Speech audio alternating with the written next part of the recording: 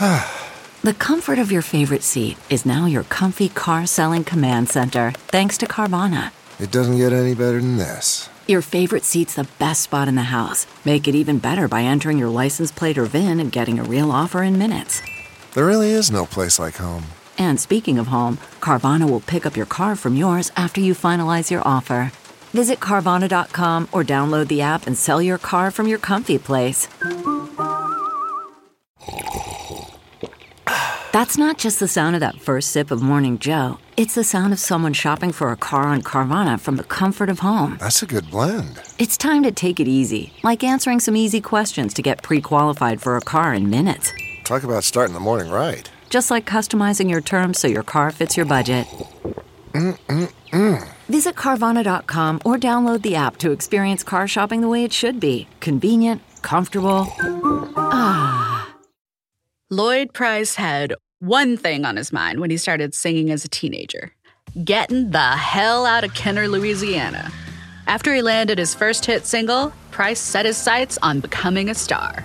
Even though he faced a huge color barrier in the music industry, that wouldn't stop him. At only 19 years old, Price topped the charts with Lottie Miss Claudie, a classic from 1952. It was the first song Price ever wrote, and he ad-libbed most of the lyrics in the studio. Plus, Fats Domino played piano on the track. He just showed up at the session because he knew the producer, Dave Bartholomew. That is quite a flex for your debut record. The song went to #1 and was arguably the invention of rock and roll. All that to say, Lloyd Price was a big fucking deal. He led the tide of black artists shepherding the transition from blues and R&B into rock and roll. He was the first black teen idol. He helped bring black and white kids together to dance and listen to music in a way they hadn't before. And the release of his first single helped start the youth-led movement to end segregation in America. But Price's success was put on hold for a bit when he was drafted in 1953. He asked for a deferment of service due to hardship. 5 of his brothers were already in the military. His father was in long-term recovery from a hip injury, and he, the 8th of 11 children, was the family's breadwinner. The draft board told Price that the order to serve came directly from Washington, specifically from Senator Richard Russell of Georgia, a segregationist who chaired the Armed Services Committee. He publicly said Price had to be drafted to stop the ruckus his music was causing. Russell didn't like the kids mixing races, and this abuse of power was his way of doing something about it. While Price served in Korea, his label wanted him to record some new songs. Price said he couldn't and suggested they ask Little Richard instead, opening the door for another black godfather of rock. When Price returned to Louisiana, he was ready to get busy recording again. In 1956, he started his own record label. He took control of his career in a way that most artists only dream of. He bought out his recording and publishing contracts, although he later learned that both of the contracts were already expired. That means Price got swindled out of the $1,000 he paid to get out of them. He just didn't know because he didn't know how to read contracts and he didn't have a lawyer he trusted to do it for him. Despite that dickery, Price landed himself in the #1 slot again in 1959. This time, it was with a song you're about to get very familiar with, if you aren't already. Stagger Lee. Price told Jazz Weekly that he discovered Stagger Lee while serving in the Army when he played it with some fellow soldiers. It sounds like Price took a cue from the 1950 arrangement of the song, recorded by a New Orleans pianist named Archibald. It was already a hit, but Price supercharged it with an engine of rock and roll. At the time, he didn't realize he'd just created something amazing. Stagger Lee was shipped out as a B-side to fill up the flip side of a single everyone expected to be much bigger. But for the radio DJs who got the record, Stagger Lee was the hit. It became Price's second #1. For a time, this song was selling 200,000 copies a day. A day!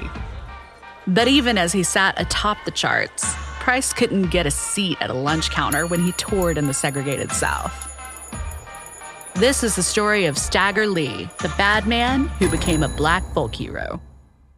I'm Courtney E. Smith, and you're listening to Songs in the Key of Death.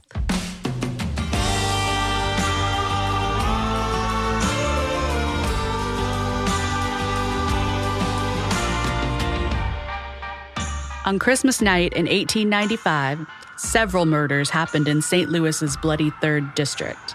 But only one remains in our memory. Only one became a murder ballad. The version of Stagger Lee that Price recorded tells the story of Stagger Lee and Billy, two black men throwing dice one night. Billy says Stag threw an 8 when it was a 7, winning all Stag's money and taking his Stetson hat, too. So Stag gets his gun to kill Billy. And Stag has the balls to do it in a bar room full of witnesses while Billy begs for his life, saying he's got a sick wife and kids to go home to. Some of that was accurate, but most of it wasn't.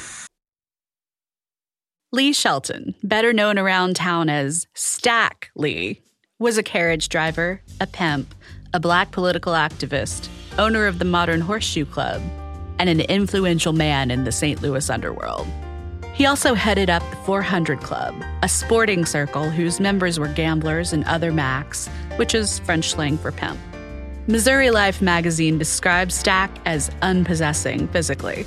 Quote, "At 5'7", he was a relatively small man with a crossed left eye. According to the prison record, he had a face and a torso that boasted several scars.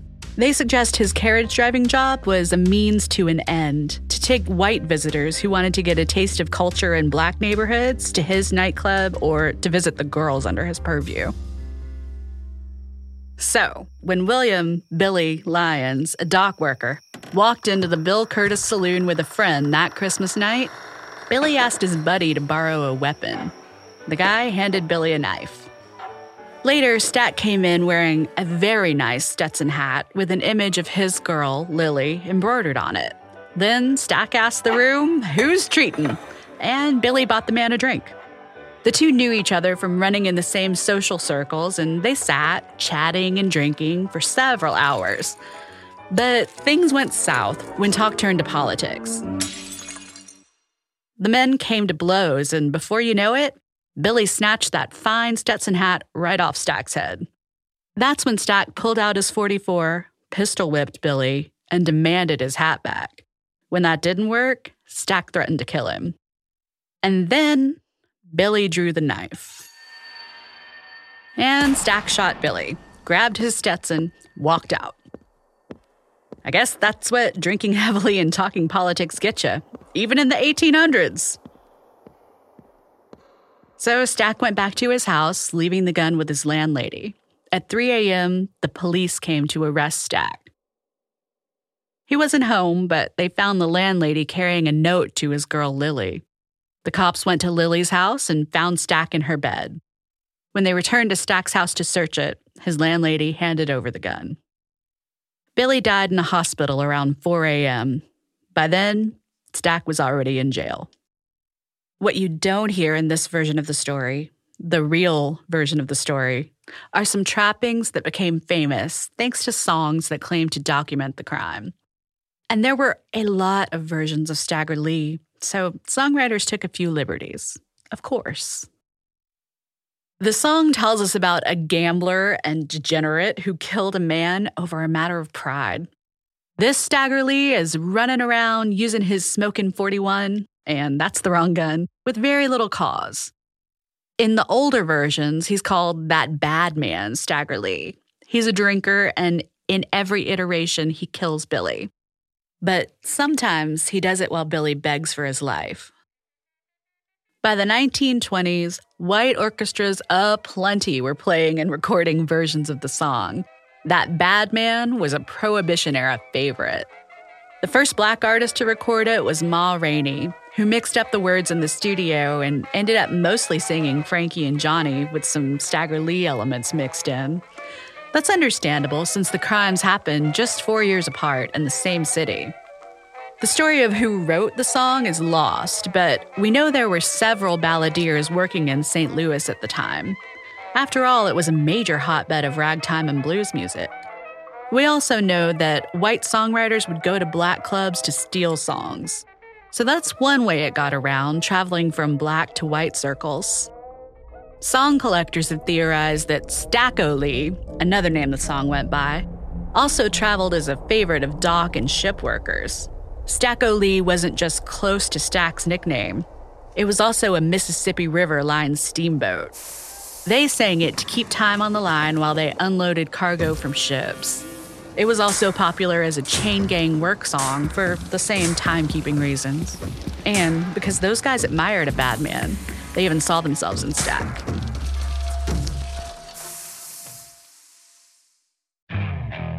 Okay, picture this. It's Friday afternoon when a thought hits you. I can spend another weekend doing the same old whatever, or I can hop into my all-new Hyundai Santa Fe and hit the road. With available H-Track all-wheel drive and 3-row seating, my whole family can head deep into the wild. Conquer the weekend in the all-new Hyundai Santa Fe. Visit HyundaiUSA.com or call 562-314-4603 for more details.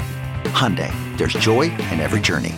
CarMax is putting peace of mind back in car shopping by putting you in the driver's seat to find a ride that's right for you. Because at CarMax, we believe you shouldn't just settle for a car. You should love your car. That's why every car we sell is CarMax certified quality, so you can be sure with upfront pricing that's the same for every customer. So don't settle. Find love at first drive and start shopping now at CarMax.com. CarMax, the way car buying should be. As for the real Stack, after he was charged with murder, he hired Nat Dryden, one of the best lawyers in town. Dryden was the first lawyer in Missouri to get a white man convicted for killing a black man. Stack was facing first-degree murder charges after the coroner's inquest, thanks to a lot of damning testimony from eyewitnesses to the crime. He was held in jail while a grand jury debated his fate. In January 1896, he was given the chance to post his bond and quickly paid the $4,000 fee. So, between owning a brick house in a nice part of town, hiring a hotshot white lawyer, and paying a bail bond that would be around $100,000 today, it's clear Stack had some money.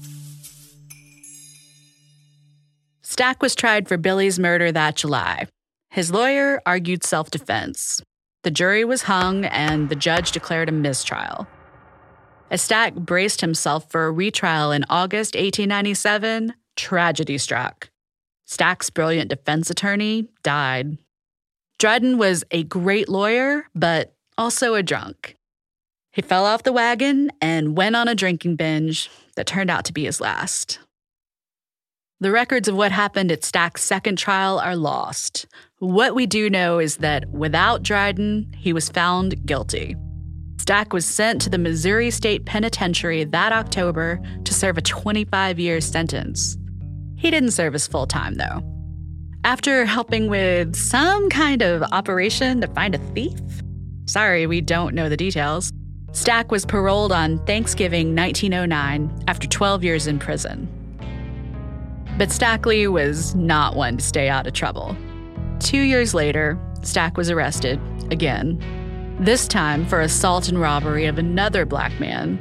Stack beat the man with a revolver and broke his skull. He was sent back to prison in 1911, but by then he was ill with tuberculosis.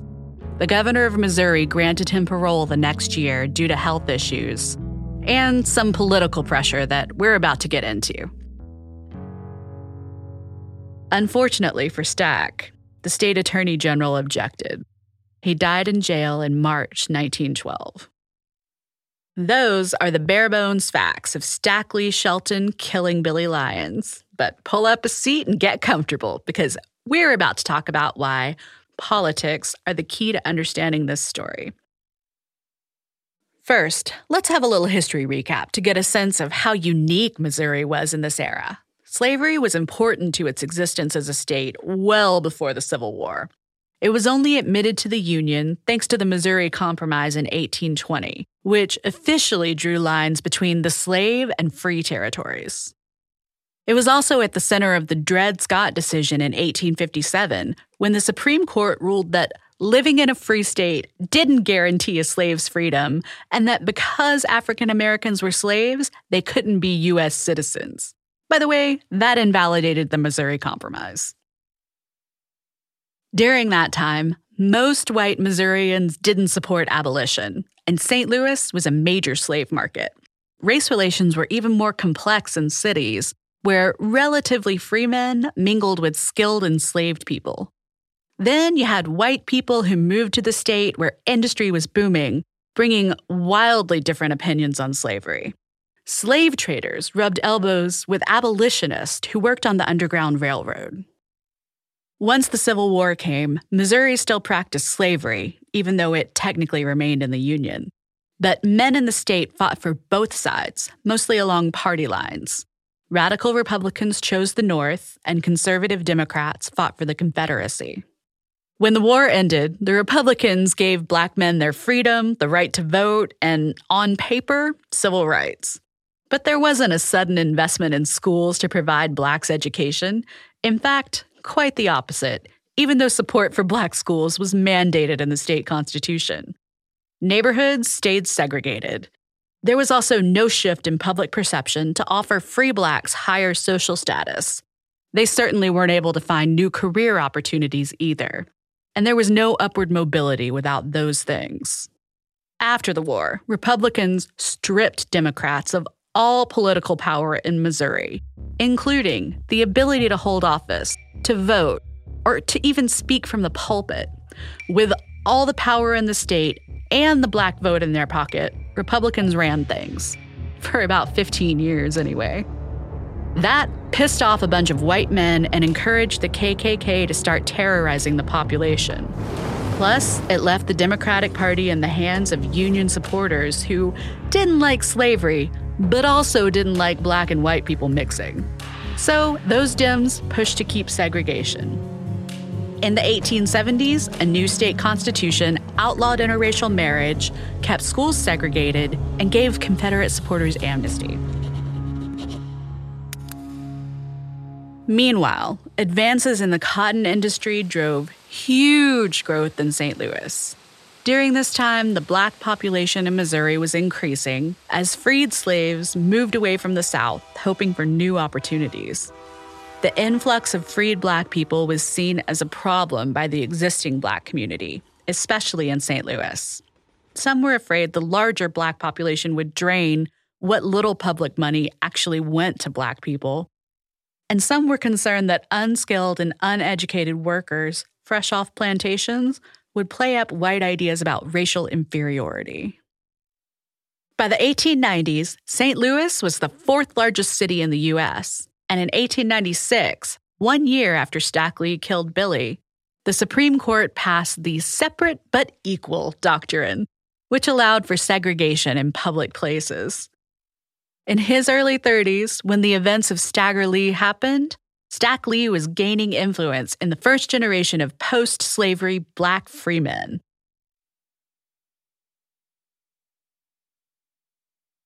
Black support for Republicans in Missouri was waning, because those politicians weren't following through on promises to improve the lives of Black people after the war.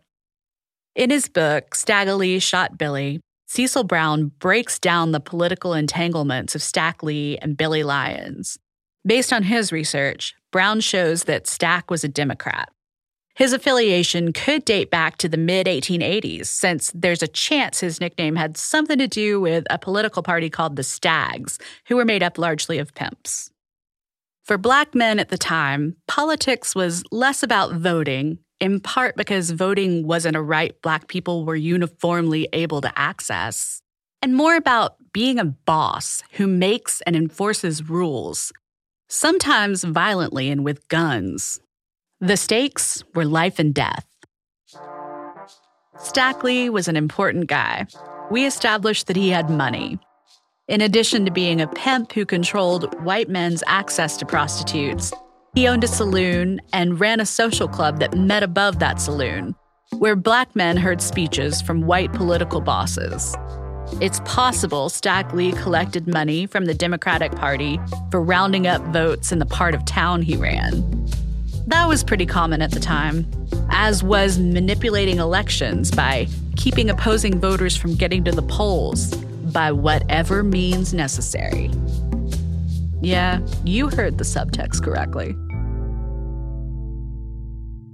Black nightclubs were one of the few places where it was socially acceptable for whites and blacks to mix, where white people went to hear ragtime music and see dancing. There might also be gambling, and it's where you could find a Mac to get a prostitute.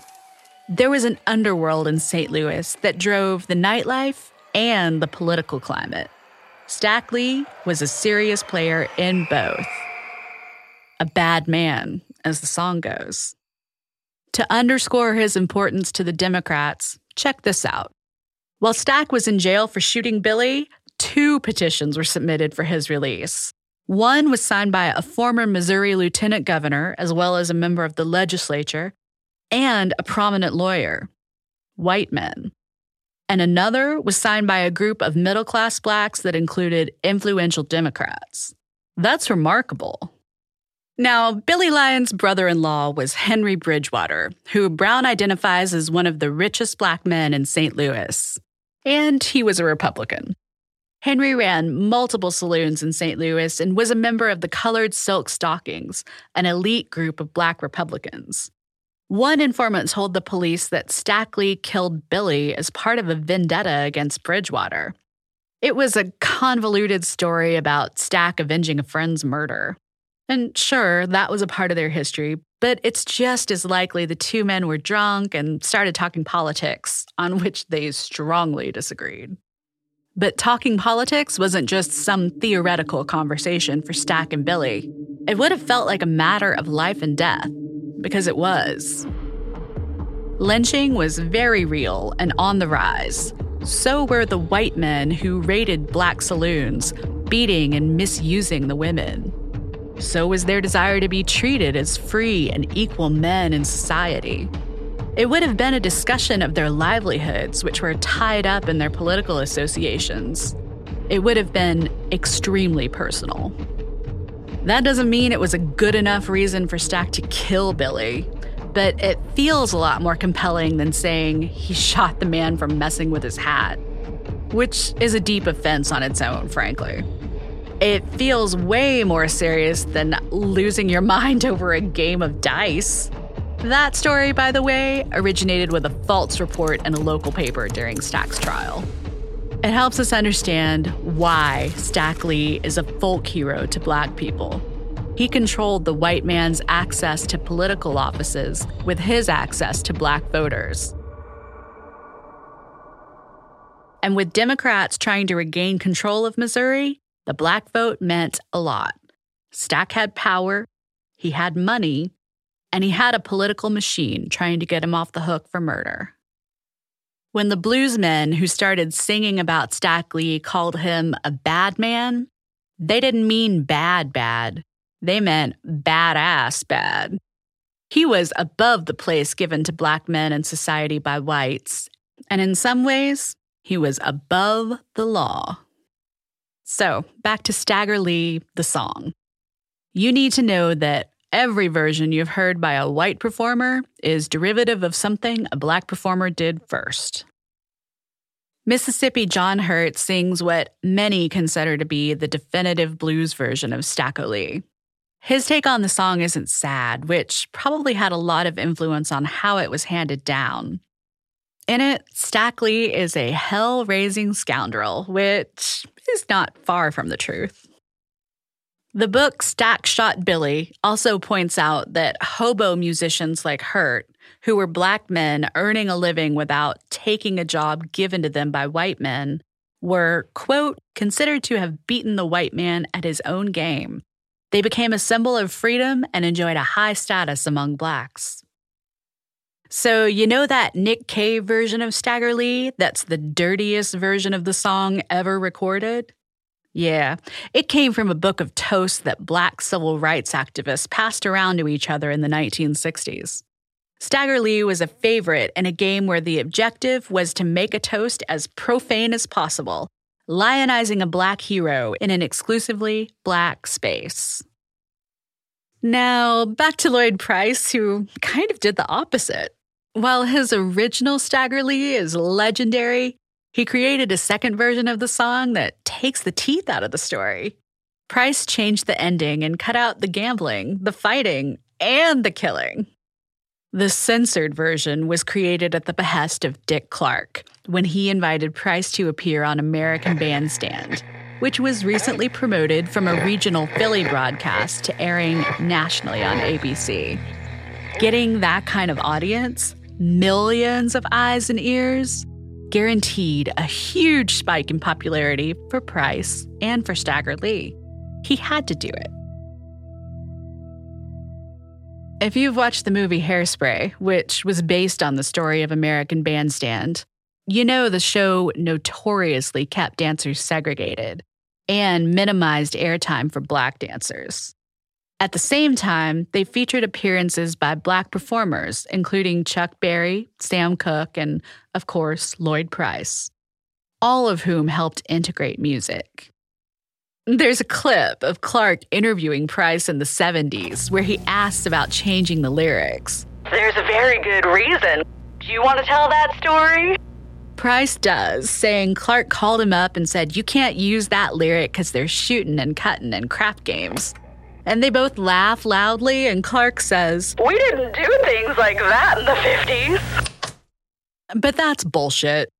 In the 50s, the most popular type of TV shows were Westerns. There were hundreds on the air throughout the decade. Do you know what people did in Westerns? Shot each other, gambled, kidnapped, raped, every terrible thing you can think of. They could do it because there was nothing in the FCC obscenity regulations that prohibited it. But really, they could do it because the cowboys were white. What Clark meant was, we didn't let black people talk about that stuff in the 50s. Asking Price to change the song lyrics was an act of self-censorship to keep advertisers happy. Okay, picture this. It's Friday afternoon when a thought hits you. I can spend another weekend doing the same old whatever, or I can hop into my all-new Hyundai Santa Fe and hit the road. With available H-Track all-wheel drive and 3-row seating, my whole family can head deep into the wild. Conquer the weekend in the all-new Hyundai Santa Fe.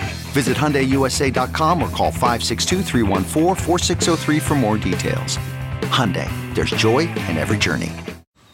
Man, that sunset is gorgeous. Grill, patio, sunset. Hard to get better than that. Unless you're browsing Carvana's inventory while you soak it all in.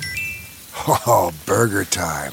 So sit back, get comfortable. Carvana's got thousands of cars under $20,000 just waiting for you. I could stay here forever. Carvana, where car buying meets comfort meets convenience. Download the app or visit Carvana.com today. You know, though, some lame lyrics weren't going to stop Price with his big New Orleans sound and his even bigger personality. He still got back to that number one slot, just like he wanted to. Just like a bad man would. Thanks for listening to Songs in the Key of Death. There's more about Stagger Lee and his life in our show notes. This episode owes a great debt to Stagger Lee Shot Billy by Cecil Brown, a book which provided much of the framework and research for understanding the historical context of the song. It also references details from the life of Lloyd Price, which you can read in his autobiography, Some Dumb Honky. So, here we have Bonnie Prince Billy and Nathan Salzberg with their version of Stagger Lee, about a man who never learned to lose. Stagger Lee and Billy Lyons, one night gambling late. Stagger Lee throws 7, Billy swore that he threw 8. When you lose your money, learn to lose. Stag told Billy Lyons, I can't let you go with that. You've won my money and my brand new Stetson hat.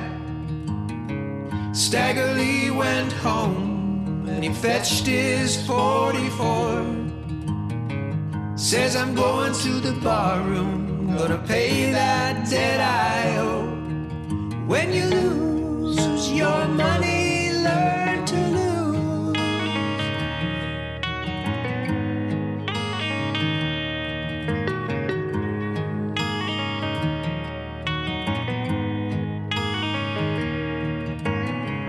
Billy said to Stagger Lee, oh please don't take my life.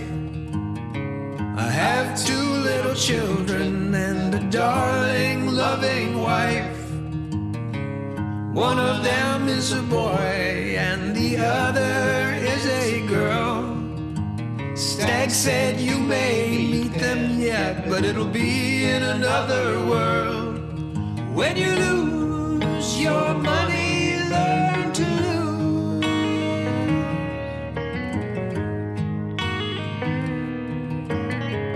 Gentlemen of the jury, well, what do you think of that? Stagger Lee killed Billy Lyons for a $5 Stetson hat. Standing on the gallows, a head held way up high. At 12 o'clock they killed him, they were all glad to see him die. When you lose your money, learn to lose. When you lose your money, learn to lose.